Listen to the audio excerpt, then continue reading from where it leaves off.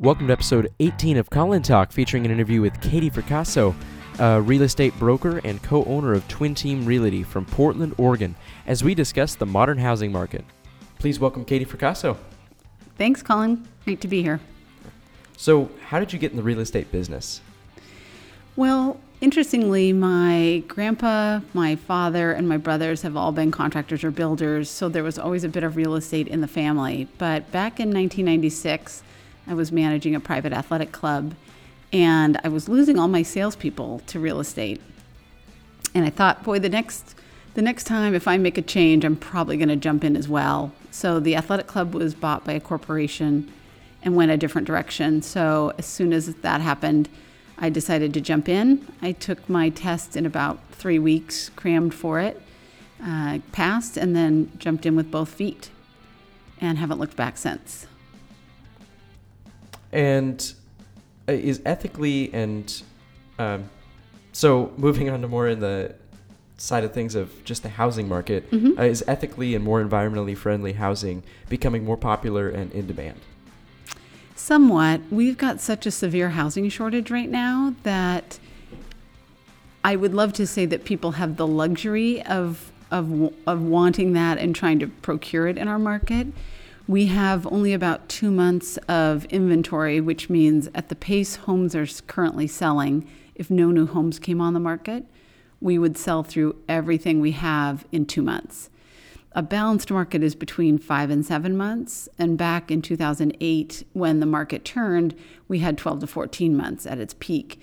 So because of the shortage, a lot of buyers would love to have environmentally friendly homes, but there's A, not a lot of them, and B, the demand is such that many buyers are having to make compromises on things such as that in order to secure a home.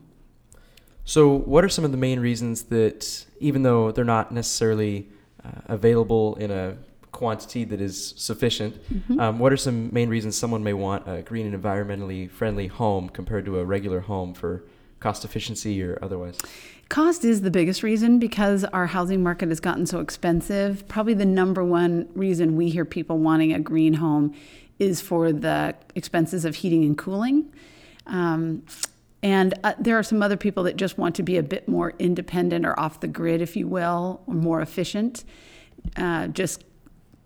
consciously. Those are probably the main reasons. But heating and cooling is a real issue. Even though Portland doesn't tend to have severely hot summers, they are seeming like we're getting more and more days of heat above 90 degrees, which never used to be the case. So people wanting a cool, comfortable home is increasing. And definitely we have our share of cold winter days and even snow events almost every year. So the combination of the two can make the affordability of the home prohibitive on top of property taxes and the purchase price. And then the heating and cooling becomes a real issue for many homeowners. So what kind of trends do you see in the housing market currently? In terms of style or in terms of what buyers want? Everything is like price, okay. The size of the house, what's inside, that kind of thing. Got it.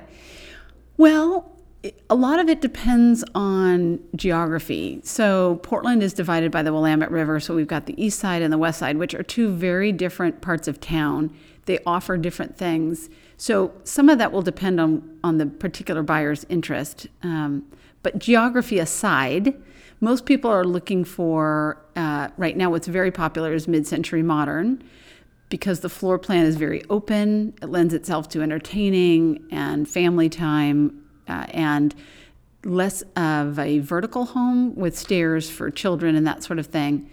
So that's, in terms of style, mid-century modern is very popular. In terms of just overall features, most buyers want good school districts and ideally enough yard that's enough for the kids or the dog, but not so much that they have to maintain it a lot on weekends, etc. So we're seeing people going toward a little less house, if you will. The average home that we used to see as a step-up home would be anywhere between 28 to, say, 3,300 square feet. That has now changed. Now the recent poll is the average home buyer would like ideally about 2,200 square feet, and they'd prefer it be more horizontal than vertical. And that's a challenge in Portland because we have the urban growth boundary, which is just picture a big rubber band that stretches around the center of Portland with the Willamette River in the center. And we are not allowed to have urban sprawl here like many other towns. That has been a good thing because it's kept us from having just strip mall after strip mall and suburb after suburb. But it's put a lot of pressure on Portland housing prices. And as a result, as the prices go up and the demand goes up, it's harder to find lots that are generously sized enough for many people's needs. And there's a tremendous amount of infill happening. So new construction is going in, being squeezed in on small lots in between existing homes. But most people's preference would be a neighborhood close to the core, more horizontal than vertical, about 2,200 square feet, and as open as possible in terms of the interior and the floor plan.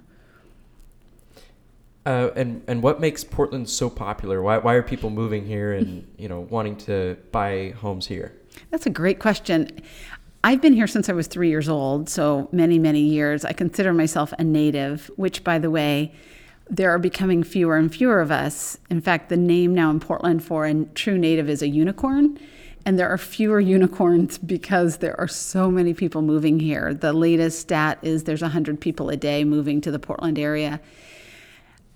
I would say that having lived here all my life, Portland now is not the same Portland it was 20, 25 years ago. We used to be sort of a sleepy bedroom community to Seattle and San Francisco. And now we've sort of hit the map and we've been discovered. So from what we're hearing, people are moving here for a number of reasons. The first is quality of life. The combination of decent schools, somewhat affordable homes, at least relative to the rest of the West Coast, right? San Fran, LA, Seattle, and proximity to recreational areas, the Gorge, the coast, Mount Hood, Bend for skiing.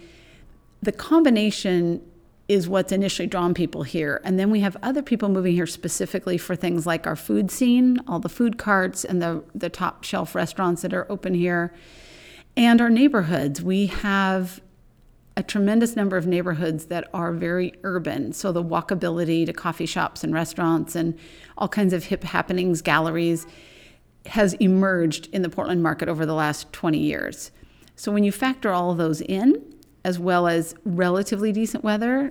Portland gets a bad rap for the number of gray and rainy days that we have, but our summers and our falls are beautiful, and our traffic is lighter than other bigger cities. So we sort of have come into our own, and many people are finding that that's appealing from wherever they may be moving to Portland from.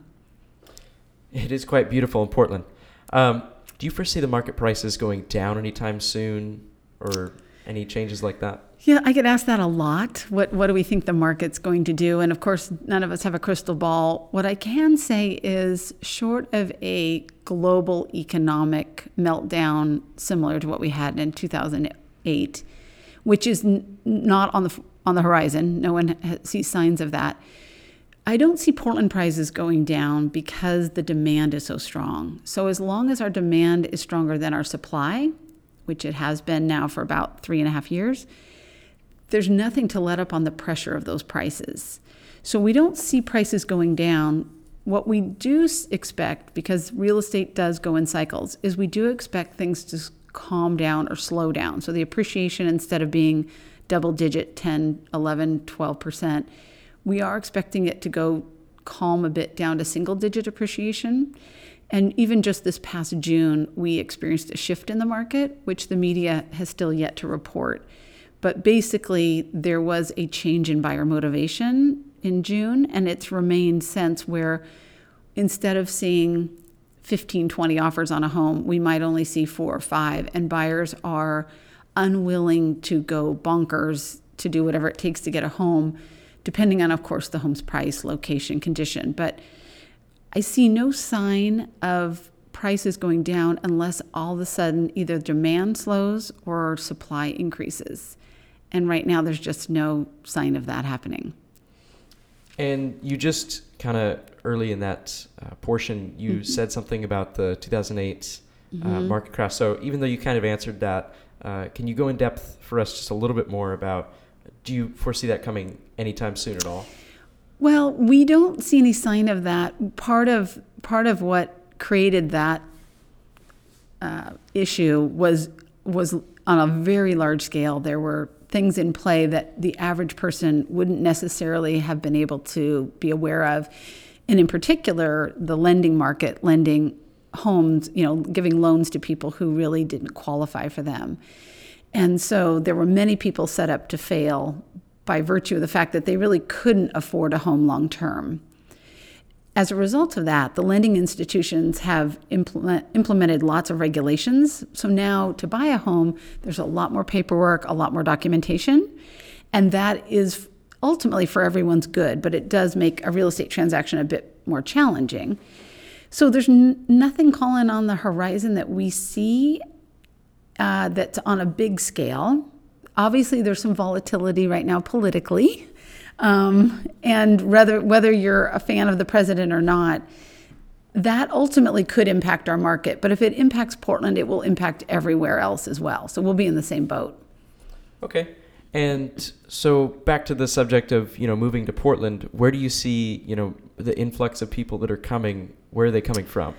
Well, it used to be there was this sort of quintessential joke that all the people moving here were from California. And because that's a more expensive market, they would come here with briefcase of cash. And they thought we were such a bargain that they would pay top dollar, which only inflated the values of all the homes here. So Portland buyers couldn't compete. That has really changed. In the last 5 years, I would say we see more people moving here from the Midwest and the East Coast, as well as internationally. We're seeing a lot of Canadian buyers, a lot of people coming from China who may or may not be occupying the homes, but may be purchasing them and just holding on to them as a shelter for their cash with the currency issues overseas. So right now, I would say the preponderance of people moving here, in my opinion, is more national, East Coast, West Coast, being lower, and East Coast and Midwest being the predominant places that people are coming from. And the reason they're coming, they're saying, is traffic is too congested, home prices are too expensive. So even people from Seattle feel like we're a bargain. And that's the predominant reason we're seeing people flood our market. Do you ever find people that say that they're coming to Portland for any specific things that we have in the city or nature or something like that? Yeah, it's a great question. We often ask because we're curious.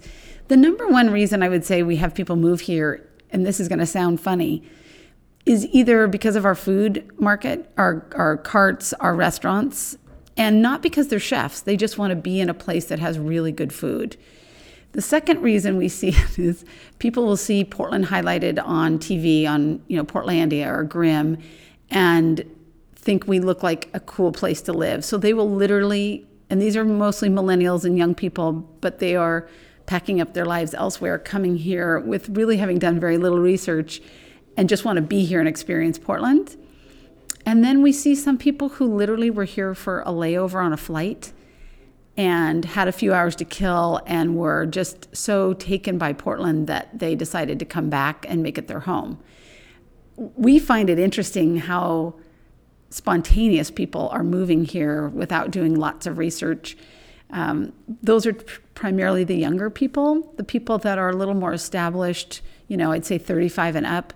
There's a lot of big business that's now come to Portland. Under Armour has their headquarters here. There's certainly Nike, Intel, all the big players, but there are more and more larger companies here. So there's a lot more jobs available that are 100K plus. And that's certainly attracting our mid to older demographic to the Portland area as well.